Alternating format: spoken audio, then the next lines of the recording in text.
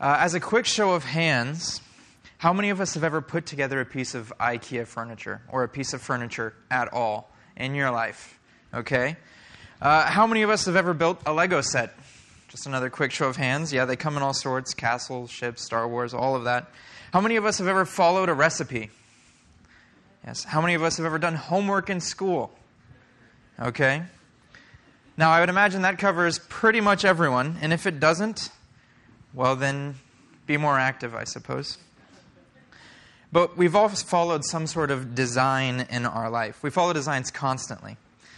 Even if we aren't putting something together, we're using systems and things in ways that they were designed. We use how they were designed because that's generally the best way to accomplish what they were designed to accomplish. Today, I want us to understand one of the ways God's design for the church helps us to grow in the knowledge of truth. We'll look specifically at God's design for the qualifications of elders or overseers in Titus chapter 1, verses 5 through 9. So as you turn there, I want us to note three areas of qualification, three areas that I'm going to be highlighting from the text this morning. The first is that elders should have a proven reputation. The overseers should not behave like the world is the second. And the third is that elders or overseers should have consistent godly character. So we're going to look at all three of these this morning in the text.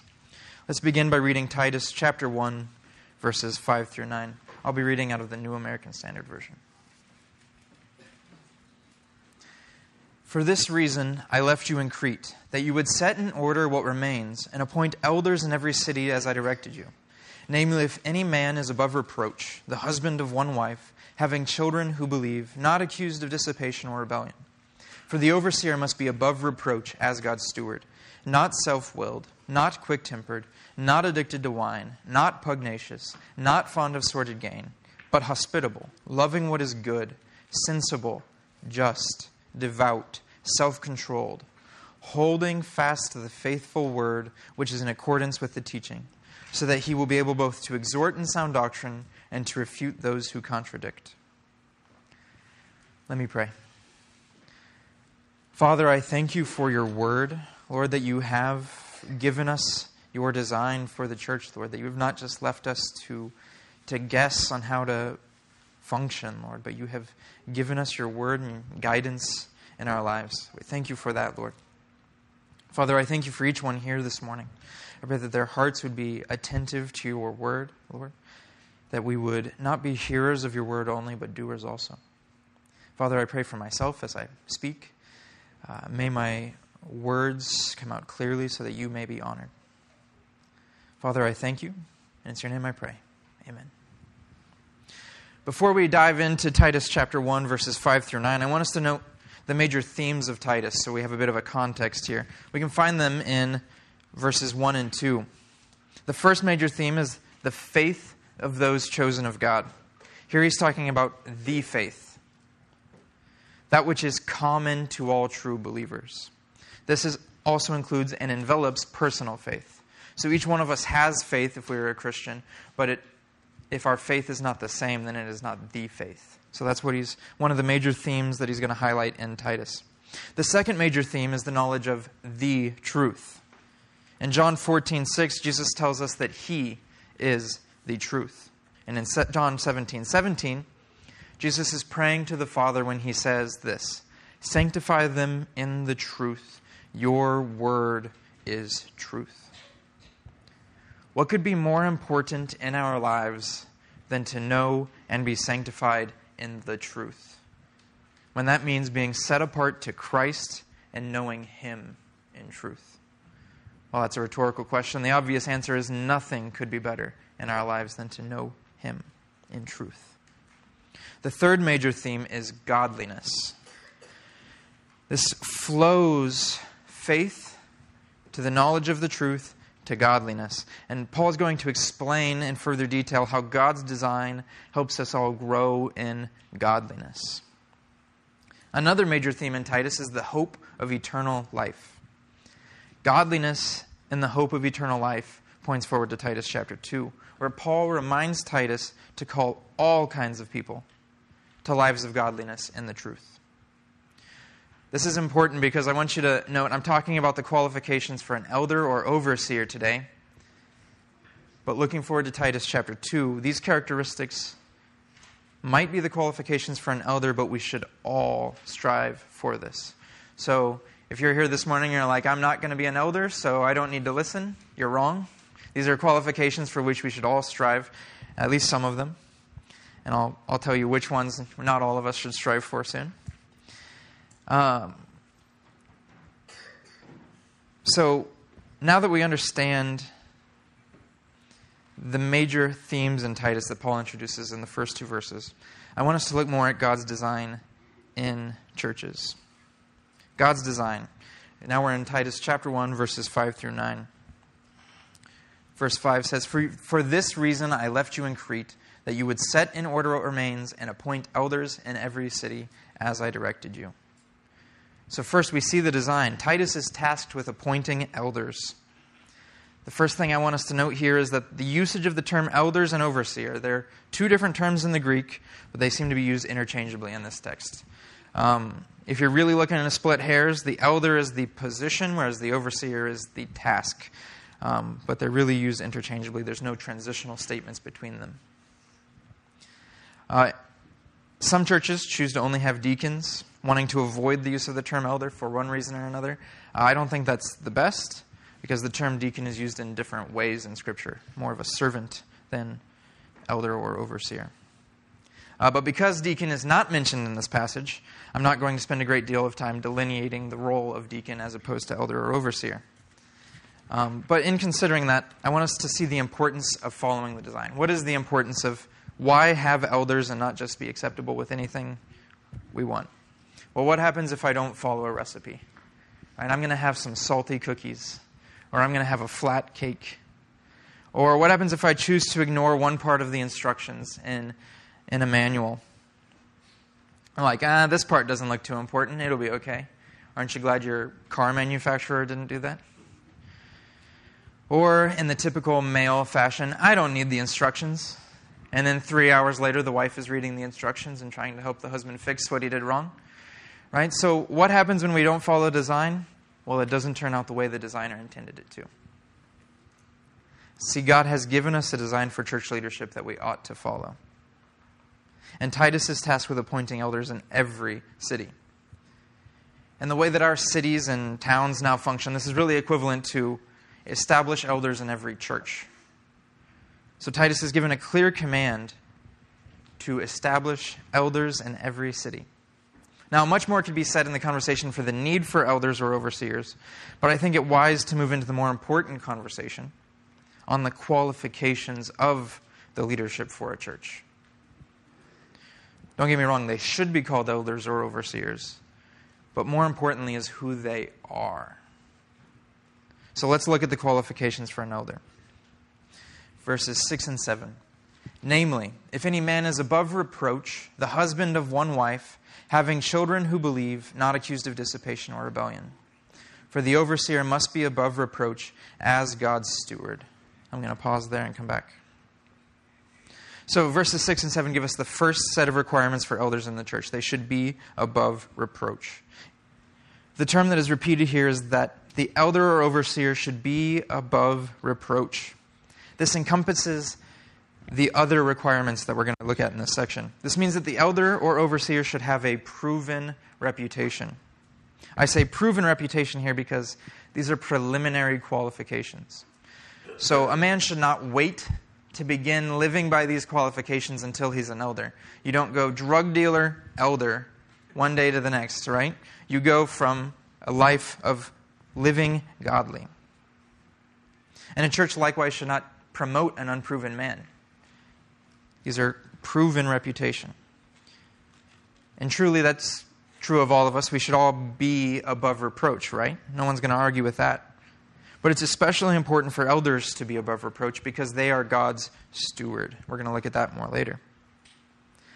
Now, the first requirement for elders is that they must be a male. The text says, if any man is above reproach, the husband of one wife. This is the one qualification that not all of us in the room should strive for. Women, you're not supposed to be the husband of one wife or a male. You are created the way God intended for you to be created. You'll note, though, that there's no way for a woman to fit into this category.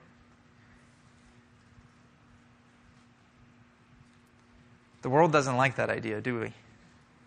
It's strange to the world. But God has given the position of primary spiritual authority and responsibility to man, just as He has primary spiritual authority over us, the bride, the church. Our human relationships are symbols of Christ and the church. To stray here is to disregard God's design completely. Now, in having a proven reputation, he must be the husband of one wife. This should not necessarily be understood that he has to be a married man.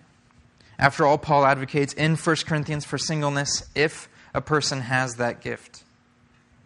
But in his marriage or in his singleness is the man above reproach. Husband of one wife should really be understood as a one-woman man. This immediately made me think of Barney Fife from the Andy Griffith Show. Who here has seen the Andy Griffith Show?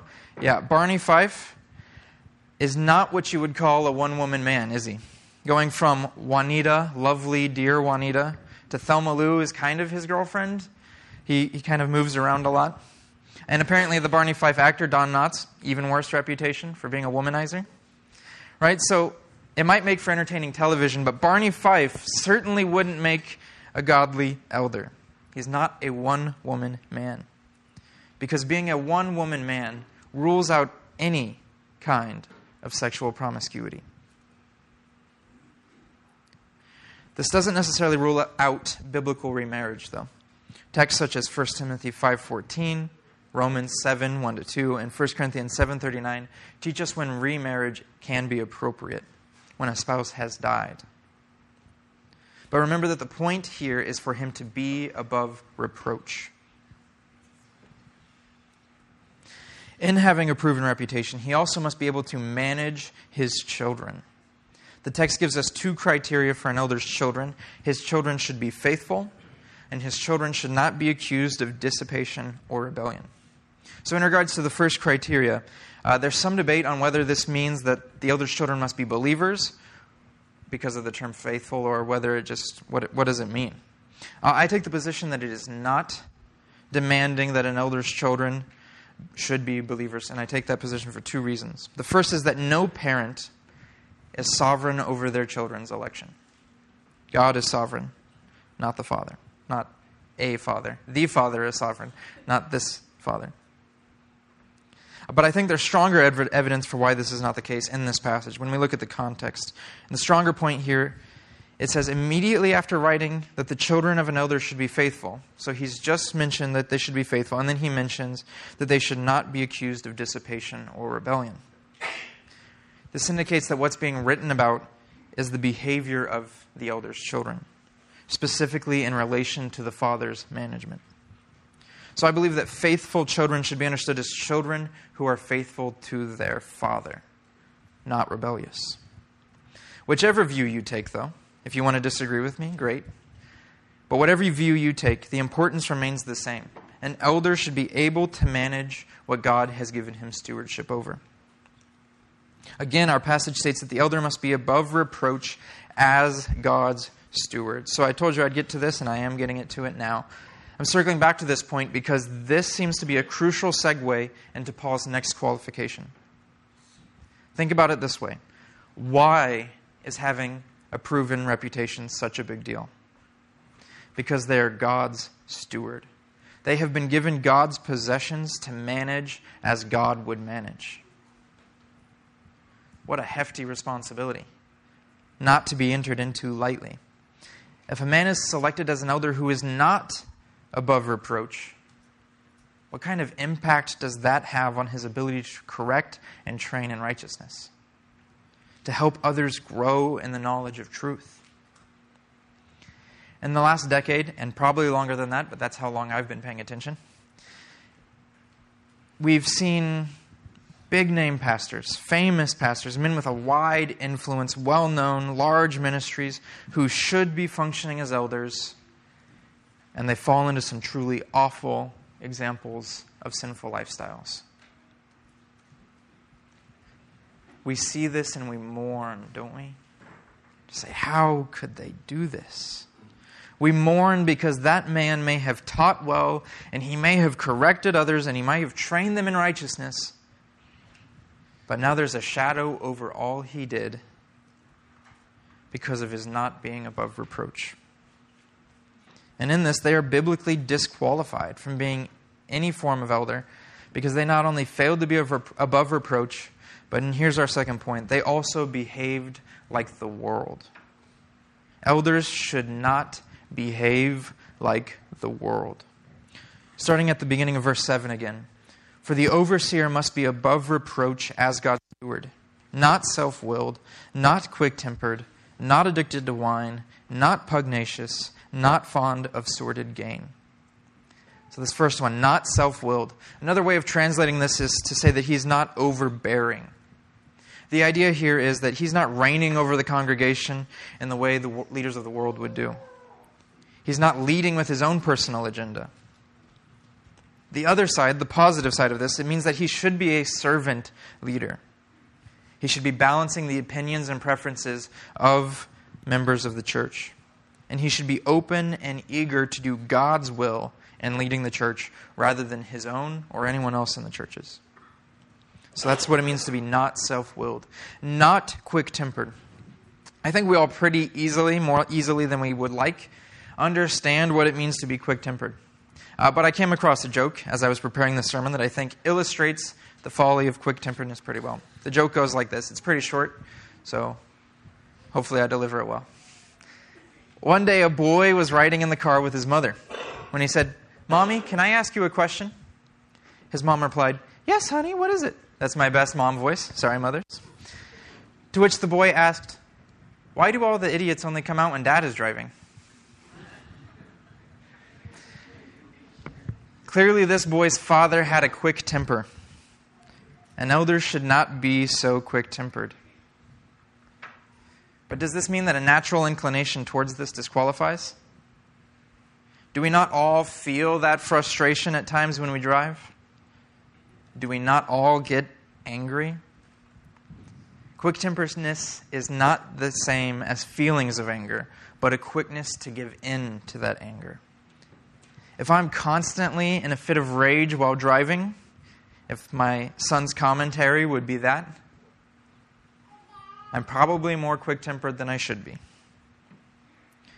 Because being quick-tempered is often self-centeredness. Why do I get angry so quickly? Because they're in my way. But elders, and really all of us, all Christians, are called to be Christ-centered, not self-centered. The world sees little wrong with this, don't they? With being quick-tempered. Unless they're opposing me, of course, then the world is going to be upset. But they like it when leaders are able to forcefully shut down an opponent. They wouldn't call it quick-temperedness, they'd call it quick-witted. But it's from a quick temper. The church shouldn't be functioning as the world. And the elders should not be like worldly leaders. Rather, overseers should be exemplifying Ephesians 4:32. They should be kind, tender-hearted, and forgiving. These are the marks of a godly leader. The next prohibition for elders is that they are to be not addicted to wine. This simply means that the elders should not be getting drunk. A prohibition placed on all believers, by the way. The world doesn't function like that, though, do they? No one in the world is going to say, "Yeah, that's great. Don't get drunk. Cool." I want you to note, though, that this doesn't place prohibition of all alcohol on elders. No one could be dogmatic against the consumption of alcohol from these verses, because the word here is that it means given to much wine, a drunkard. So I said that controversial thing, and now I'll say it. Elders should still seriously consider whether drinking at all will leave them above reproach or if it will hurt anyone in the congregation. Note here again is this idea of self-control. Elders should not be controlled by wine, is the idea. They're also to be not pugnacious. Another quick show of hands. Who here has used the word pugnacious in an everyday sentence in the last month? Yeah, that's what I thought. I certainly hadn't. I had to look it up just to be sure I knew what it meant. It means an eagerness to quarrel. Elders should not only be not self-willed and not quick-tempered, but they should also not go out seeking a fight. The idea is that elders should not be bullies. That's worldliness. Elders should be ready to defend, not eager to quarrel. The next thing that elders should not be like the world in is not fond of sordid gain. This is the idea of being financially ethical. One commentary that I read suggested that this involved 3 areas of the elder's life. Reputably employed, so not a gangster or a swindler of any kind. I think that one kind of makes sense. He should be honest in matters of church finances. So elders shouldn't be dipping into church funds for personal gain. Again, I think that seems kind of obvious. And then the last way that this commentary mentioned, should not use his position as an elder for financial gain. I found the last one most comical. Can you imagine if any of the overseers in your church were bringing you meals because you've just had a baby or you've been sick or for whatever reason they've been ministering to you, and then a couple weeks later you get an invoice in your mailbox for services rendered, and you're like, okay, what are the overseers doing? Or if the overseers were collecting eldership maintenance dues for being taken care of by them, like, oh, I prayed for you this morning, that'll be $5, thank you. Right? The idea is comical, but this is important because elders should be unlike the world in that they are not controlled by money or any other desire. So these are all the ways in which the elder should be unlike the world, and that they are not controlled by anything or anyone other than Christ. And now Paul gives us a third set of qualifications for elders. Elders should have consistent godly character. Starting in verse 8, so Paul has just said that they should not be these things, but be hospitable, loving what is good, sensible, just, devout, self-controlled, holding fast the faithful word which is in accordance to the teaching. So I say consistent godly character because there is no way to be any of these just a little bit or a small portion of the time. The overseer should be all of these the majority of the time. I say majority because, another quick show of hands, who among us is perfect? These characteristics are not necessarily dealing with potential sin issues, but issues of being like Christ. Elders are to be hospitable. This gives the idea of taking care of the needs of others. We tend to think of hospitality as having people in your home, inviting them over for meals. But hospitality also involves any other areas of care given to others. So if an elder brings you a meal, hospitality. Elders are to live in such a way that his service of hospitality is evident, not because of showiness, but because of his practice. Elders are also to be loving what is good. This seems glaringly obvious, right? Because we should all be loving what is good. But this one largely stands in contrast to some of the negatives previously stated. They should not be loving dishonest gain, alcohol, or power. They're to be loving what is good, what the Lord calls good. Elders are also to be sensible. This carries the idea of prudence, thoughtfulness, self-control. When you put these together and understand them together in the context of this verse, it seems that it means that the elder is to be controlled and thoughtful in his relationships with others and in himself.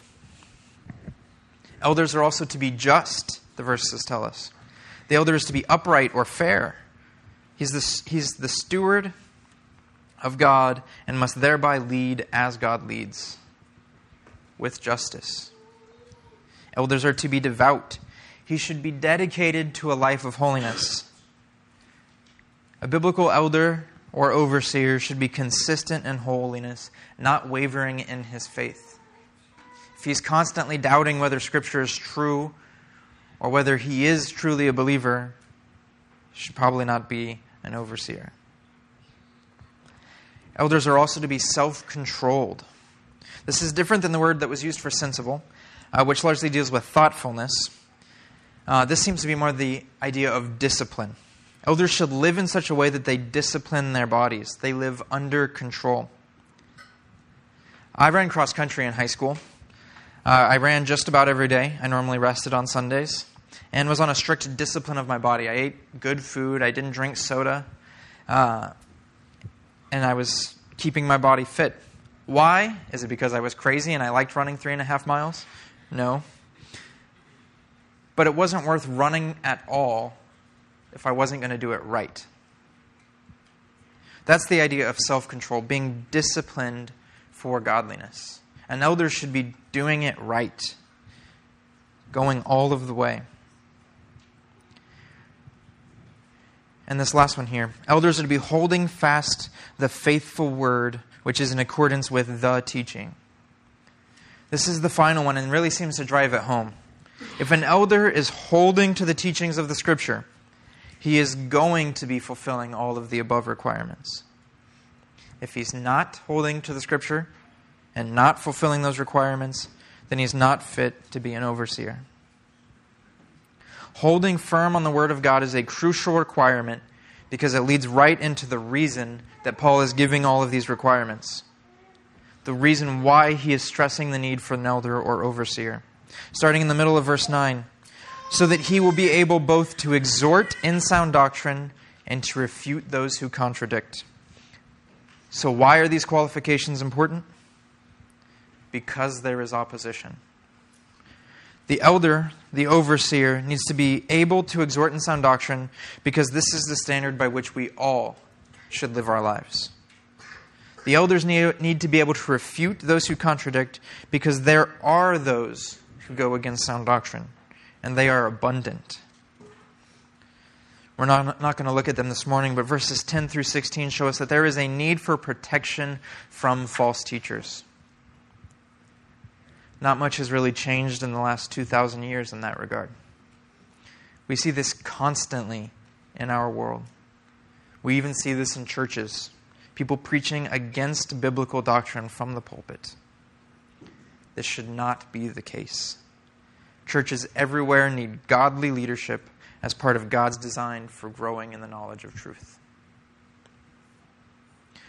So my main point in going over this morning is that we should do two things in our lives because of these verses. The first is this: we all ought to seek to live to this standard. Paul is going to go on in Titus chapter 2 to exhort all kinds of people to live godly lives. What in your life would disqualify you from service to Christ? This applies whether you're male, female, rich, poor, pro golfer, an accountant, whatever you are. What sin is preventing ministry in your life? Change what needs to be changed. The second thing we should do, because of these verses, is appreciate the elders and overseers we have. What a blessing they are from the Lord. Do we show our appreciation for their service? They're certainly not doing this for the human appreciation. Cliff didn't ask me to tell you all to appreciate him. But we ought to be grateful to them and to God for their ministry in our lives. So do that today. Let me pray as I conclude. Father, I thank you once again for your word, Lord, for the teaching, the faith, and the knowledge of truth, Lord. I thank you. I pray that we would not be hearers only, but doers of your word, Lord, that we would seek to apply it to our lives. Lord, I pray that if there is one who does not know you here, Lord, that they would need to understand why we believe what we believe. Lord, I pray for those that are struggling with sin, Lord. I pray that you would help them to repent and turn from their sin and see your greater glory, Lord. That satisfaction is only found in you. Father, I pray for those that are doing well. I pray that you would keep them from pride. That you would help us all to love one another. So it's in your name I pray. Amen.